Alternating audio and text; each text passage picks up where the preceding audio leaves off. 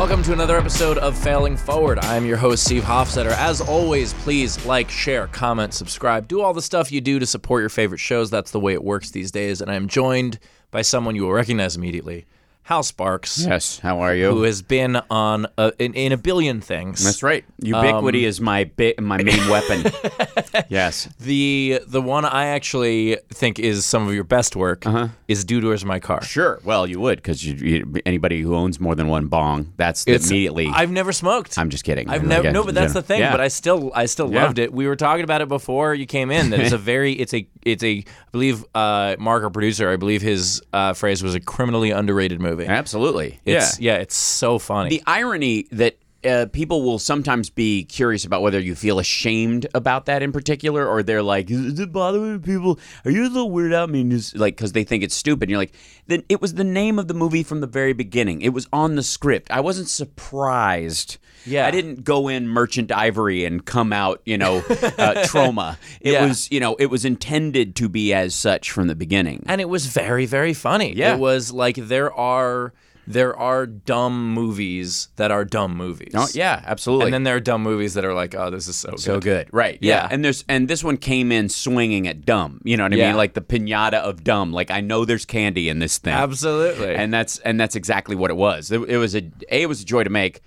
B, I auditioned. Talk about your odd failures, and this may dovetail into what we're talking about today. Yeah. But I went in and I auditioned for the Ashton Kutcher part. Really? But I knew full well that I was not getting it from the moment they told me. Because when I got the script, I was like, "Oh, Philip Stark wrote this. He writes for that '70s show. He wrote this for Ashton. There is no way I'm getting the brown hair guy role in this. It's just not happening." But what I figured was, this is one of those things like, go show off your comedic chops for the casting person, for something down the road, that theory. And so I go in there, and the Zoltan character, which I ended up playing, was like a whisper in the original script. It was 2 pages, I think, and the character was like, you saw him from over the shoulder petting a white cat, and he turns out to be a nerd later. But it's really just 2 scenes. And after my audition, I guess they fleshed out that piece, right? And so by going in there and treating it like a real audition, I actually, it became something. Still, when I got it, though, the studio always wants to see an extra person or another alternative, which is why they had people auditioning for Ashton's part. That's the studio was always looking like, how can we get a cheaper Ashton for this? Like, they're always trying to do that. So with the Zoltan character, same thing. Like, okay, we want him for it. We wrote it specifically to balloon out so Sparks could do it. We want to see an alternative. The alternative they brought in, it was just down to the final. They didn't bother a big casting call for it. They brought in one other person to audition against me. It was Bobcat Goldthwait, and I've been a huge Bobcat fan since the '80s. Like he was one of my main influences early on about mixing politics and humor very fluidly. And a great stand-up, too. So good. Share the warmth, bulletproof. And I loved him on Comic Relief when he's like, some people sing better in the shower. I think I'm funnier in the shower. So they brought out a shower, and he actually told his jokes while soaping himself up on a stage in a tub with a curtain around it. Just great. And I've always loved him. And here I am, years later, sitting next to one of my heroes who I know they have brought in perfunctorily to not give him the role. Basically, they're wasting his time. And it's such a dick move. And I don't even know how to introduce myself to him. And I don't know to this day if he hates my guts for that very thing or feels like he dodged a bullet. I can't tell. But I had, back when I was first starting out, I used to literally walk around school going, thank you very much. That's a very good impression. My mother. Yeah, I love Bobcat, right? Shit, yeah, that's a good impression. I do a ridiculously good Bobcat. Yeah. And I joked at one point about, you're not doing the voice anymore. Can I do it? I'll just tour as Gallagher 2 was going around the country. Oh, my God. I'll just be Bobcat 2, and do the whole, I really like you too, whatever, and then do a U2 song, that kind of shit. And but I have a rule in my stand-up, which is you're not allowed to do impersonations of people who are already funny. One of my pet peeves, especially this happened in the 80s, and it dragged into the 90s, and it still exists to this day, is people who used to do Pee-wee or Seinfeld in their act, or they would do Robin Williams or something like that. I'm like, motherfucker, it's not an accident. They're funny on purpose. They worked out the timing. They worked out the jokes. There's a reason. Pee-wee is not some... You haven't noticed a person like Pee-wee Herman magically... Yeah. And then gone, whoa, you know what's funny about that guy? I'm like, of course, he's a comedic character. Yeah. It's like doing Clouseau on stage. Go fuck yourself. So I have this rule. So I won't do any impersonations of other comics. The one area I break it is if I ever talk about Cosby and the case against him currently. Right. I think there's an instance of cutting against it because what's funny or shocking about the impersonation of Cosby now is it's conflict with his reality. Yeah. So you can kind of throw that together. That's different than just kind of doing basically a soft version of his bits. There's a thing that pisses me off about impressions when people just do an impression of something that the person's already said or the character has already said. Yes. And it's like you're just quoting a writer. Yes. And my favorite impression I've ever seen was actually someone who's not even a comic anymore. He's a stage actor now. Right. Tony nominated. Steve Boyer. Okay. Who he's the kind of mimic that like we used to tour together and we would drive through a toll booth and he could just be the person afterward. Right. And what he did is he did a Christopher Walken like everybody does, but he was just doing a bit about the Oscars and he just had him be a presenter. He wasn't like, and then Christopher Walken's a presenter. Yes. The presenter character just happens to be Walken. Right. And I thought that was so brilliant. Yeah. Because then all he's saying, literally the words and the award goes to. Yeah. Those are the only words he said. Right. And it was brilliant because it was the antithesis of what everyone else was right, doing. and it was exemplary of the absurdity of this crazy guy, essentially that we've absorbed as normal into the entertainment world, who's really off kilter as a human being, and you're enjoying him in like, especially in those elevated moments. Because on the Oscars and any of those things, but we take these A-list actors who spend years honing a craft to be as personal and real as they possibly can, and we turn them into shitty TV anchor people. Yes, because the last thing they are trained to do is teleprompter. Yeah. It's the most embarrassing, fucked up thing when you take your favorite actor and you're like, I've never seen someone embody. That's why Daniel Day-Lewis never does it. He never introduces anything, basically. Is because he's probably the worst teleprompter reader in the history of Earth. And him and De Niro. De Niro's terrible at it, too. But yeah, so there used to be a thing in the 80s where guys would just do, Jack Nicholson, you want fries with that or something. Like they'd put him in an absurd situation. I have total respect for that. That's the way you do it. Take your weird person, take Schwarzenegger, and make him a guy selling TVs and fine, whatever. Like a couch potato, cut against the contrast. The worst is impressionists who describe the elements of the impression to you and how they came upon doing the impression. So they're like, oh... If you ever notice, Woody Allen did a spoof of it in Everything You Want to Know About Sex But We're Afraid to Ask, where he's the jester in the very beginning. Yeah. And the king goes, he's not funny. And he keeps going let me do this bit for you. It just kills. It's the Duke of York and stuff. But, it's not so much the voice. It's the way he walks. If you've ever noticed, he limps to the right. And he's basically mocking impressionists who set up this whole thing and explain to you how good they are at their job. And then again, those guys are the ones that usually do the line from the movie already, the "you can't handle the truth" moment. And you're like, fuck you, dude. And they're also the it'll go a little something like this. Singers do that a lot. And you're like, with hits. And I'm like, it better go a lot of something like this, motherfucker, because that's what I came to hear. Yeah. There's nothing more atrocious than a band coming out. They have one hit. They do their whole record. And then when it comes to the hit, everyone's expecting, out comes two stools and a rug, and they do the acoustic jazzed up version. Yeah. And I'm like, as a fan, I've never wanted to carry a chainsaw into a concert venue and bum rush a stage more in my life than when that shit goes down. We're tossing it up. Or The Cult, which I love, Billy from The Cult and all those guys, but like Ian can't stand his own hits, so he just barfs his way through them. He will only do the new stuff real, and then everything, all the hits, he'll joke about them. Like, I want to punch you in the face. Yeah, it's like that's why you sold tickets. Yeah, and it's music. sing the music. I don't Yeah. give a shit if you like it anymore. If you're going to do it, do it. If you're not going to do it, don't do it. It's like, that's commitment. My controversial opinion is that concerts suck. And all right. it's a weird As a thing. Kiss fan, I will beg to differ, but yes. Okay, as a live entertainer, Yes. it's a weird thing for me to be like, Sure. I don't like live entertainment. Yeah. But I enjoy music. I enjoy perfect music. Gotcha. Like, I enjoy the best version of that song, Sure. which has already been done. Yeah. And I have it. And I can listen to it whenever I want. That's right. I don't enjoy most of it. The social experiment of going with a bunch of people and seeing if they can pull it off. Right. Which And- is always nervous. Like, it's a nervous experience. You're like, don't fuck up my favorite song right now. And there are people who are great performers, Yes. in addition to great recording artists. But okay, when I was in college, I know there's a weird split bill, but my campus was weird that way because they would try to appeal to everyone at each event. Right. So they had Which always works, by the way. Perfect. From a what that actually does is piss everyone off That's for right. half of the time. That's right. So they had, by the way, the best example of them doing that real quick was they had Outcast, which we were very excited about. And so everybody showed Were ya? up 8 hours beforehand. Uh-huh.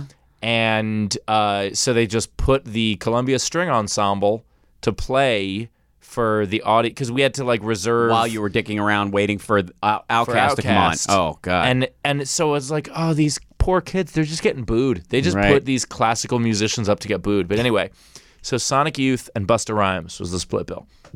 Okay. So Sonic Youth hated being there. Right. Every moment was pain for them. Right. They did not want to. I mean, they just played. It was the most lackluster bullshit. Like, we're just gonna play what we have to play and Right. take a check. Yeah. And Busta Rhymes was fantastic. Right. He was all over the stage. He Yeah, was happy to be there. back and forth with the crowd. It was wonderful. Right. And I like Sonic Youth and I like Busta Rhymes. Yeah. And after that concert, I did not like Sonic Youth. Right, yeah. Because I was just like, how the... Well, that's. I mean, I caught the Cult in Seattle when I was up there doing stand up, and I had one night off between shows because I was Yeah. shifting venues, and it just so happened they were playing, and I'm a huge fan of the Cult from back in the day, and yada yada, and so I'm like, no way, they're playing downtown in Yeah. Seattle. I mean. The heart of so much great rock music, especially to me, between literally heart and Queensryche and the grunge scene and the not so grunge scene, which I would consider Alice in Chains. By the way, EMP is that museum there is amazing. Yeah, it's incredible. It beats Yeah. the shit out of the Rock and Roll Hall of Fame, which, by the way, is dead to me because they took out Alan Free's ashes, the guy who actually coined the phrase rock and roll, and replaced them with a display of Beyonce's dresses, which I have no did idea not know that. why that belongs in a Rock and Roll Hall of Fame. I just went there makes for no the sense. first time 2 weeks ago, actually. I was in town Yeah. for the All-Star game, and All they right. had an event there. But I got to see Joan Jett sing I Love Rock and Roll at the Rock and Roll Hall of That's Fame, pretty which is bitchy. pretty cool. Yeah, she's amazing. Anyway, Yes. we're okay. So far afield. you saw the Cult. We're, Yeah. we're afield, but we're still going to finish the story, and then we'll we'll go back to so go back these to are, the field. These are those moments where, and I think this dovetails into kind of the idea of failure, is that some of these people aren't aware that they're failing, yeah. and they think they're winning in that moment, which is that's the interesting. fucking worst. That's really interesting. You know what I mean? When people, Yeah. the worst go down is when people think they're winning when they're failing, and they're Yeah. convinced of it and cannot be convinced otherwise. Yeah. You know what I mean? And that kind of madness we associate with stardom on some majestic level. There's so many comics I know who... Yeah. There's one I could think of in particular. There's a line like, I forget what movie it was, like, what is this asshole smiling about? Oh, Ford Fairlane. Yeah. Like, what is this asshole smiling about when he's talking about the singer who blows, who's like terrible before Dice goes in and sings with everybody, and it's ridiculous and beautiful in its own way. Talk about dumb movies that are awesome, or awesome movies that are dumb, depending on your perspective. That they have some shitty auto-tune needing, young singer type or whatever, and and the kid he's giving the thumbs up on it in between terrible takes. Yeah. He goes, what's this asshole smiling about? That is, Yeah. that should be on the wall of every comedy club. Mm-hmm. There's so many people who like they come off. That's gonna be the name of my next comedy record. What is like, this with a big asshole picture of me on the smile? front, like an old school LP, like that's great. like a 1984 picture, like T-shirt, suit jacket with patches on the elbows. I come off stage.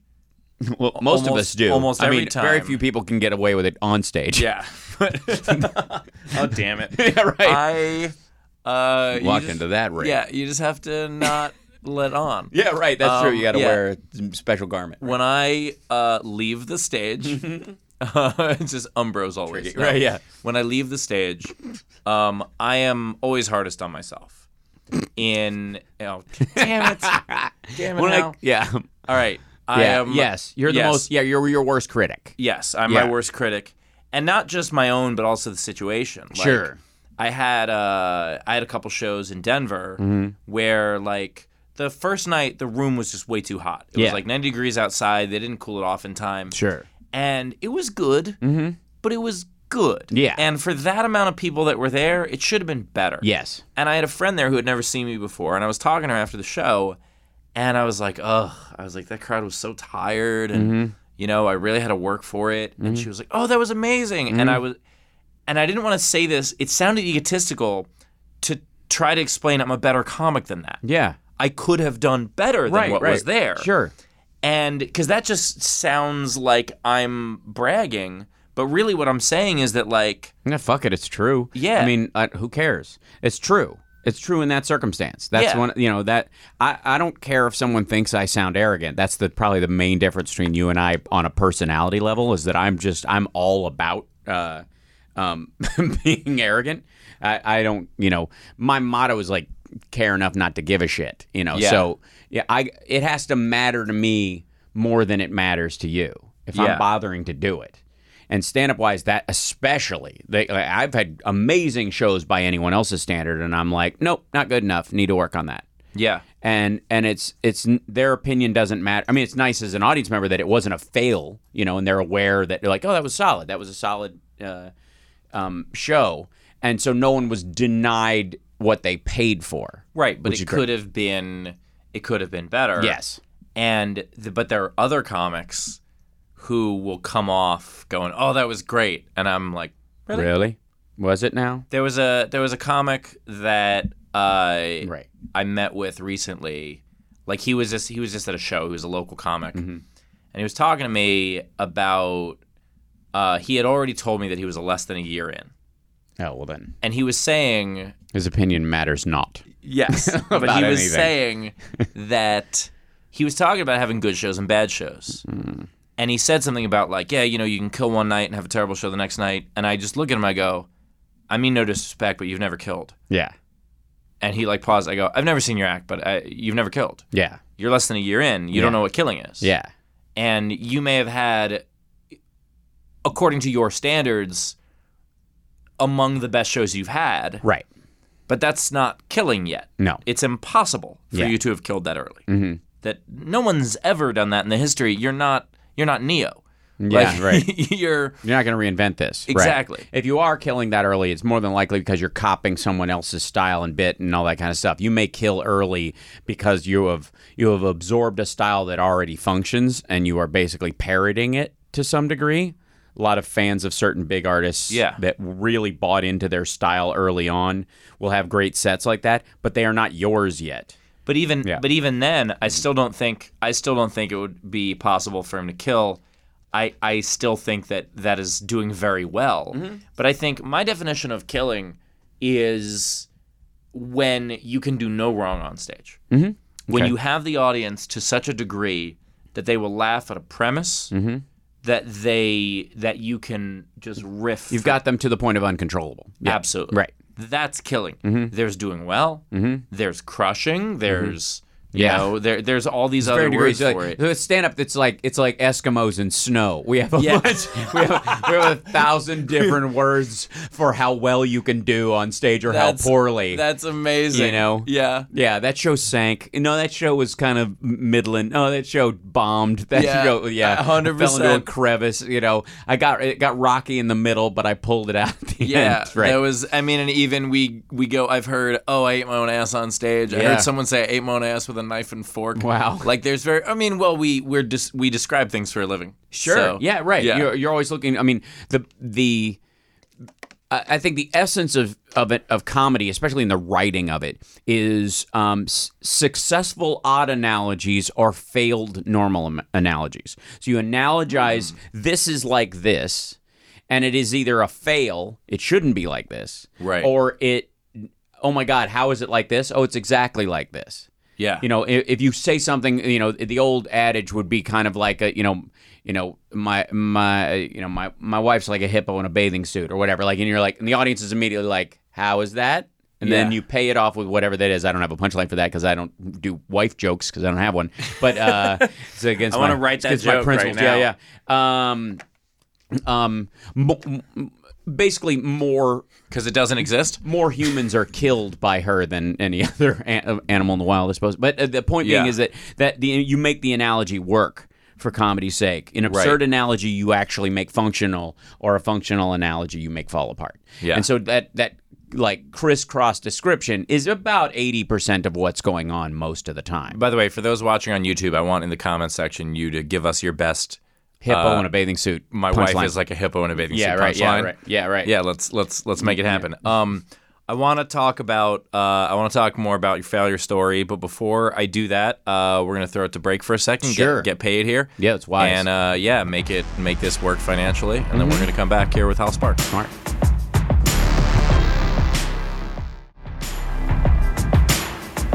All right, welcome back. Welcome back to Failing Forward. Joined here by Hal Sparks. Haven't even talked about your wonderful work in Spider-Man. Oh, yeah, Spider-Man 2, absolutely. Yeah, great scene. Talk about,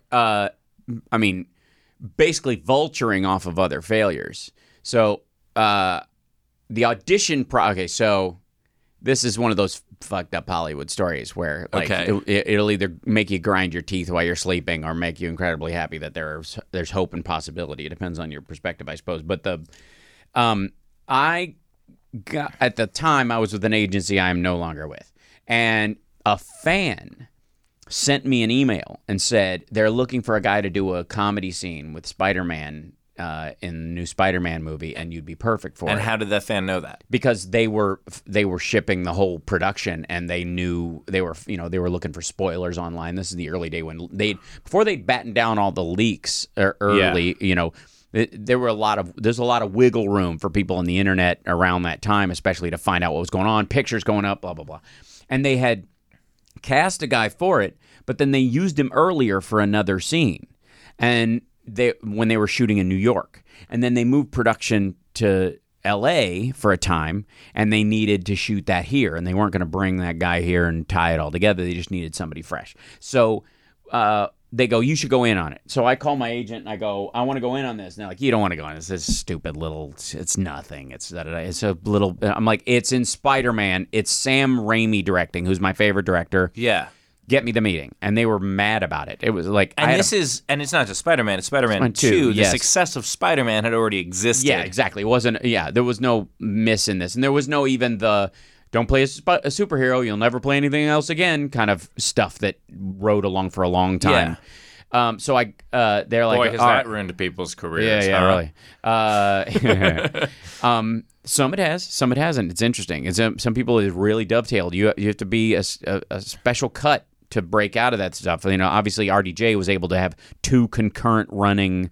Him between that and Sherlock actually has two franchises going at once. It's amazing. And Chris Evans is two different superheroes. That's right. Yeah. Jumped from one to the other because he was more likable than the character he played. Yeah. And made me like Captain America. That's a whole other story too. That's for the nerdy cartoon podcast later. But which I could totally do. I used to collect Captain America. Oh, dude, huge Captain America fan. So we anyways, they call up, they get the meeting for me, and I go in there, and it's an improv scene because they don't want to send any script pages out, and they're actually going to have you improv some stuff when you actually come time to shoot. So they just want you to make something up. So I'm sitting in the lobby waiting for this audition, and there were only like 6 people auditioning for it besides me. So. And it wasn't like they were all known, like just names. Like I think I might have been the only name there. Yeah. But the rest of them, like they were just pumping people through. And thank God nobody in LA can improv. because I'm sitting there. I'm on the other side of a wall, and person after person, basically, they're going. It's one of those shitty moments where the casting person comes out and goes, "Okay, here's what's gonna happen, guys. Everybody get in here. I don't want to have to say this more than one time, like they're doing a fucking Geico ad." Yeah. And they, okay, you're gonna go in there. You're stuck in a elevator with Spider-Man. Go. That's all we're giving you. That's what you go with. So person after person, I'm sitting on the other side of the wall. I can hear him plain as day through the wall. Everybody goes in. Wow, Spider-Man in an elevator. Man, what are you doing in an elevator, Spider-Man? Oh, man, Spider-Man in an elevator. Like, it was hideous. That's horrific. At least if you're doing that, say something about you don't need to use an elevator. Yeah, why are you here? What is Right. wrong with you? Yeah, right. And I was so angry by the time it was my turn. I went, I feel bad. I have 3 different versions I would like to do for you. And I did the version you saw in the movie. Which, for anyone unfamiliar, Nice Spidey suit and the whole. yeah, you were basically a marketing consultant. Yeah, pretty well, much, that was right? in 2.1. 2.1, I was the marketing consultant. And that was the long form. So I did a long, a medium, and a short. The medium one was just kind of like, stuck in the elevator talking to the guy for a moment, like just a moment of embarrassment. And then the third one was completely silent. Like I did a minute of, I don't want to say a word. I just want to play this whole and we shot that one too. That's And really there's funny. Pieces of it in the cut. So the button stuff, Yeah. Okay, that's from a take where nothing was said. That's great. Just the idea of Don't say anything. because how do you, because the obvious thing is what everyone else did. Yeah. But then what's funny is Nobody him getting talks stuck. in an elevator. Right. Nobody talks in an elevator. Why the fuck are you talking at all? I mean, you speak even less if Spider-Man walked in the That's elevator. so It would just great. be this whole Yeah. holding that moment. Because, and basically it's two conflicting, because one, it's the guy who wants to say something to Spider-Man but doesn't have enough confidence to say it, so he's completely silent. And the other one is the guy with way too much confidence. Who sells his business to Spider-Man. Yeah. Right. Which, And that whole, Nichols Anderson Knudsen or whatever thing, I just made that up at the top of my head, and it was just like, I don't have a card, and he's like, I don't have any pockets. That was Toby improving with me as well. Oh, that's I don't have any him. pockets line Yeah, was that improv was him. too. Yeah. That's The wonderful. that whole chunk of it. Yeah. Yeah. And he was great. And that was the only time it's him in the suit the whole time. Whole movie. Like most of the time it's a stunt guy and they have this chin prosthetic that they make him wear because his jawline looks very different when he's Spider-Man versus when he's Toby. And so poor guy, after he took the mask off after we'd been shooting or whatever, he looked like he'd been in a massage chair for about 6 weeks because you have all these creases in your face. But he was totally game to play, and Sam was awesome. I'm such a huge fan of what Sam does with the camera. Yeah. His sense of comic timing, both visually and verbally, the sort of music he makes with Bruce Campbell comedically in terms of horror comedy. I find it bulletproof. And so I was just like, there was no way I wasn't getting this. And that's also incredible to be able to be in that situation where they let you be you. Yeah. Like, I can't stand, and we've talked about it on the show before, I can't stand the trend of advertising agencies wanting you to write their commercial. Oh my where God. Where they bring you just in for a have fun commercial. with it and fuck off, you're not giving me this. You're bringing in a bunch of comics, and then you're going to hire some square-jawed fuck to read my jokes. Right. Because I had fun with it. Yeah, no. Yeah. It's one of the reasons I stopped going in on improv-based stuff. If they don't have a written script on a commercial, I wouldn't go anywhere near it. Which is funny because I love being able to improv in a role. Yes. I've only done 2 movies, but in both of them, they let me, they go, read through it once and then do what you want. Yeah. And in both of them, the stuff that I wanted made it. Right. And there was one thing, it didn't end up making the cut, but I had an idea for it where I was playing I was basically playing an asshole drunk guy in first class. Right. Who this fallen star was walking by me, and I was getting all excited that he was there. I thought he was going to sit next to me, and he goes and sits back in coach. Right. So I decided, I was like, can I send him a teeny liquor bottle? Mm-hmm. Like, I think that would be funny as if I bought that for him, you know? And so they had someone dress up as a flight attendant so I could call her over and be like, send him one on me, you know? And it didn't make the cut, but they liked it enough that they put it in. And it felt so good because, like, I'm not an actor, I'm a writer, I'm a comic. And so being able to craft that moment and have it actually, them follow through with it, them believe in it enough to actually wrangle up in under 5 to take care of this. Exactly. Yeah. And who knows if it got cut for time or they didn't like how it came out or I don't know. But the idea of... I don't take anything personally in the industry. That's my rule number 1. Yeah. And honest to God, like there are so many... There's the factors involved are like questioning your own cellular evolution. It is fucking impossible to... It's arrogant beyond measure to take the blame for something failing even to some degree because it's just there's so many moving parts. If you're worth your snuff and you're there and you're supposed to be there, there's 100 reasons why your shit didn't get cut, why it didn't make the cut or whatever. So I across the board, like that's helped me with like get through the concept of rejection in the business has always been incredibly foreign to me just because I've been so aware of what goes on with production. That if I don't get a role, I'm not like, they didn't like me. How can I? It's impossible. Yeah. Was it my hair? Was it my face? Should I get a nose job? Like, what the fuck? I don't care. Because you don't know why they could have gone with someone else for a million different reasons. Yeah, no, I mean, I literally found out when I didn't get a big movie because I looked like I could be the main protagonist's brother and I was supposed to be his antagonist. That was the only reason I didn't get it. Because you looked like too much like the... Yep.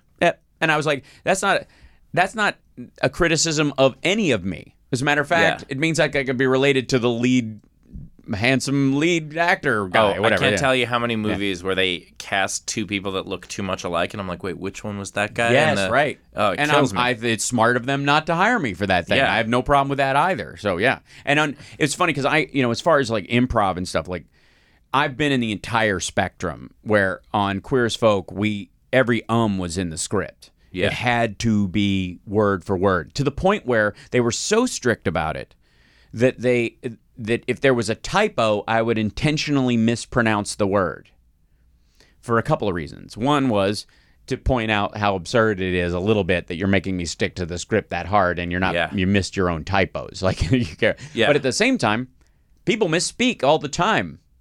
You know what I mean? Like, and maybe that's what they wanted you to do. I don't mind fucking up a word in real dialogue that makes it sound a little more human and a little more real, and we just move on as if I said everything correctly. Especially if your character's the kind of person who would make a mistake, hold his embarrassment internally, and move on regardless. Yeah. That seemed like a great concept. It was like, so I treated those moments like an Ibsen play where it's just nonsense. Where the words don't mean anything, you infuse them with whatever. But then on Lab Rats, on my Disney show, Chris and Brian were so awesome and would encourage me to come up with jokes as much as I wanted. So I'd get 10, 12 jokes in a show sometimes. It was awesome. We literally had one joke at one point where we finished shooting the scene, and I went to the director, Victor, and I was like, I got another punchline. And he goes, they'd already started moving all the cameras and everything to the other side of the studio. Like it was a whole big, move camp thing. And I told him, and he was like, all right, let's go back. Everybody back. Come here. And that's the one that made the cut. So, there's an episode called Memory Wipe where I keep getting blasted with this thing that makes me younger and younger to the point where I'm an infant in a grown man's body. I'm like, my brain has I'm back to being a toddler. And they let me improvise everything that I said. And so I didn't even remember what I said because it was so much. The volume was so high because I was prattling like a toddler. And I think I made some joke about like, will you act like an adult? And I'm like, I said something like, I know, I'll have a mustache. That'll make me look grown up. And then I went, it smells like knuckle. And it was and they cut it. Because they thought it was dirty. The standards and practices thought I was making like a finger sniffing joke. Yeah, but and I was literally like just a kid with my own knuckle under my nose. Right. Saying smells like knuckle. And I always to this day, smells like knuckle makes us all break up. It's a funny line. Right. But I watched that episode and I laugh till I'm crying because I don't remember anything I said. So to me, it's the newest. It's like watching me after I woke up from a coma and found out what I did. It's great. Yeah, that's awesome. Mm-hmm. Well, Hal, I could talk to you about this stuff forever. We actually right. have to wrap up. I know. But it makes sense that the episode with Hal Sparks, we talk a lot about success, not just failure, because you've been such a success at so many things. That's right. But I will say, kind of wrap up on the idea of like failing forward, is that I don't believe in failure in art. It's this, and again, and talk about unpopular opinions about stand-up. I don't believe there's any such thing as a person who has tried stand-up. I believe there are stand-ups and there are people who have failed at stand-up. You don't try it, you fail at it, and you leave it forever. And if you continue doing it and it is your thing and you turn it into an art form, you don't do stand-up. You are a stand-up. I'm with you on that. It is because doing something is like working on a factory line. Like you do that. But if they didn't pay you, you wouldn't show up. As a comedian, there's a drive that's internal and biological, organic, intellectual, and psychological and spiritual that is just fused all together. And you are that thing. And so in that, finding your way to the stand-up that you're going to be is a bumpy fucking road. It's tough. But as long as you're doing it, there's no failure in it. Because you're finding out as you go. Like, my only things that even qualify as failures is recognizing that I should never work when I'm sick, physically ill. I've only had what I would consider 3 bad shows in my life.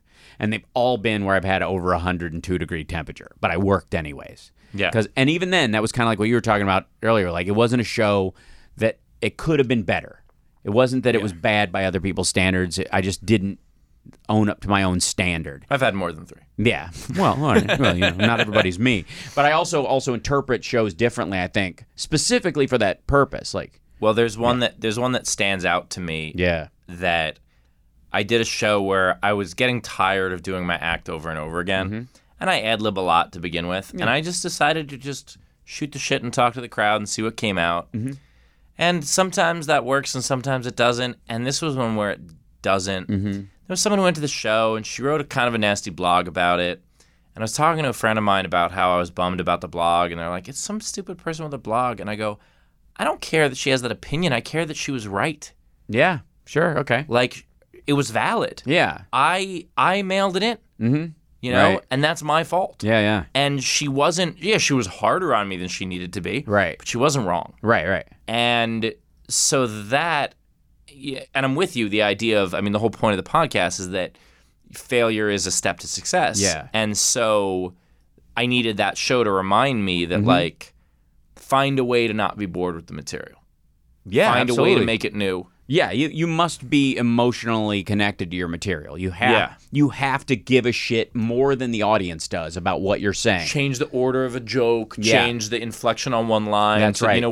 Write one new bit. Whatever it is. Find something to care about. Yeah. Or kill it and throw in something that excites and shocks you. Yeah. Because that's the other thing, too. And, like, right now I'm doing these I have a residency at Flappers in Burbank, and every month I do a show, just one regular night or whatever, next to the Burbank Comedy Festival, and then after that, like, right before my birthday, right before Thanksgiving, right before December, once a month. And those shows are 100% improv. I'm not prepping at all. I don't even allow myself to prep. I walk on stage, like, zen myself out blank as much as I can because those shows are for that. And I will write 45 minutes worth of keeper material every single show, in my estimation. And it's been great. Like, which is hilarious because you're only on for a half hour. That's right. Yeah, absolutely. Like, if the audience only knew. Yeah. I do a solid hour plus. I'm a minimum of an hour, and then I'll drift if I want to. Yeah. And it's not wandering. I'm not meandering. I come up there, and I'm most of the, like, nobody knew the last show was made up on stage, and nor should they. That's the whole point of me doing these shows this way, is that you have to walk my goal for this, and I have to come up with a goal that the audience walks away thinking it's a special I've been working on or something. Yeah. But it's got to come out raw that night.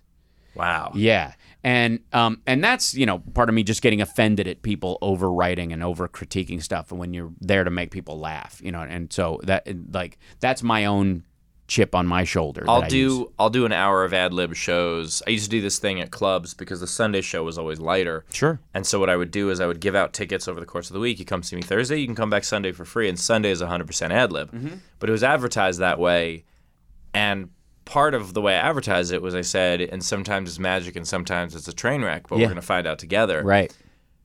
But even that, telling them that it's ad lib gives you more leeway and gives them more appreciation. What you're doing, where you're doing it as if it's not, but it is, that to me is terrifying. I give you all the props for that. Yeah, I feel like I can't let myself have an exit ramp. Because if I do, I'll take it. Yeah. I'll mention it maybe 3/4 of the way through the show going, this is all off the top of my head, so blah, blah, blah. If I basically to impress them. Yeah. but like... because when it's clear to me that they're aware that they're like, this is rolling and it's great, and I've gotten them really hard 5 or 6 times in a row, and I'm like, by the way, none of this is written, I'm making it up right up here, and I want to own that space right now for myself as an artist. It's really important to me, and so I guess the potential for it failing is of course there, but that's stand up. Yeah. That's true even if you have a well-crafted Carlin-esque, near monologue-like bit where you've written out everything. If you're, Dangerfield or Jesselnick or whatever, and you're doing joke by joke. Doesn't hit. Yeah, it can tank even if you've worked your ass off. So to some degree, and that's almost more terrifying. More terrifying for me is if I went up there and I'd really worked hard on this and I just written them like, I'm debuting my show, and it was like... that would be horrifying. But going up there and going, you know what? I'm walking a tightrope without a net. This is way more exciting for me. And each moment that I'm up there, every minute I'm up there, my brain is firing to make sure that in 30 seconds to 45 seconds in a loop, I have a punchline or a joke coming or a reference coming or a moment that's funny. Yeah. And that's I find so exciting. That I don't give a shit about the dangers involved, theoretically. That's great. You know what I mean? Because that's what excites me. And I guess it's the potential for failure is what, makes it exciting a little bit. But, I think the keys to stand-up, especially early on, are arrogance and stupidity. And later on, they develop into confidence. Yeah. But in the beginning, it's all arrogance and stupidity. It's like... I have no idea if anybody's going to think this shit is funny, and what an arrogant act to stand on a stage and think you can make somebody laugh before you've ever done it. I think confidence is arrogance plus stupidity plus experience. Yeah, absolutely. Yeah, that's the formula. You age it like a wine barrel, but basically yes. So those shows specifically have that point, and I'm this close to doing a year of all my shows being raw. Wow. Not a single repeat, even if I'm in another town. And that's hard for me because I'll pull stuff. Do you and always not even record it? Yes, always. Okay, because that shit should be on YouTube. Take the that's what I'm highlights doing. Right now it goes to my patrons because that's kind of why I started doing this. A lot of people were coming to multiple shows, and I always feel bad when people come to multiple shows. It's like they need more stuff. They don't think that, but I think that. That's for me. But so what I decided was for anybody who's a Patreon supporter, I'll tape these shows, put them on there first so they get to see them if they're in another town or whatever. It's kind of like they get a free comedy ticket, for each, and especially each of these. Every month, these guys get a show just for them. And then after they've been up for a little while, then I'll post them to everybody else. Yeah. That's great. Yeah. All right, Hal, dude, so fun. Tell the people how they can come see you then. HalSparks.com, at HalSparks on Twitter and Instagram, the Hal Sparks Fang page on Facebook if you do Facebook anymore, and then in general, I got a calendar there and that kind of stuff. I will be I'm in a side project called Nerd Halen. I have a regular band, like a metal band that I'm in all the time called 01. But I also have a side project right now called Nerd Halen, which is we all dress up as nerds and do Van Halen songs, but they're just like the record. They're perfect renditions. That's so fun. So next up, August 5th, we're at the Whiskey, and then we'll be doing little shows here and there. We'll probably do some shows with Steel Panther this fall. Oh, that's great. Yeah, because I've sung with those guys. And then Tuesdays, first 2 Tuesdays in September, I'm doing the Ultimate Jam Night at the Whiskey. I will sing and host those kind of things. Tomorrow night, from when this is taped, I'm actually taping a show, like a TV show all day tomorrow, but then tomorrow night I'm singing a Velvet Revolver song for their Slash night. They're celebrating Slash because his birthday. That's so cool. Yeah, so that's always a part of my life too, and so I sing at the Whiskey basically every other Tuesday most of the time. Yeah. Yeah. Well, Hal, it's such a pleasure to have you on, and could have talked about this for another hour. Yeah, we'll do it again sometime. I'll try and fail somewhere and then come back. I'll pencil in failure. As promised, unwavering confidence. As always, like, comment, subscribe, share with your friends. Thanks for watching.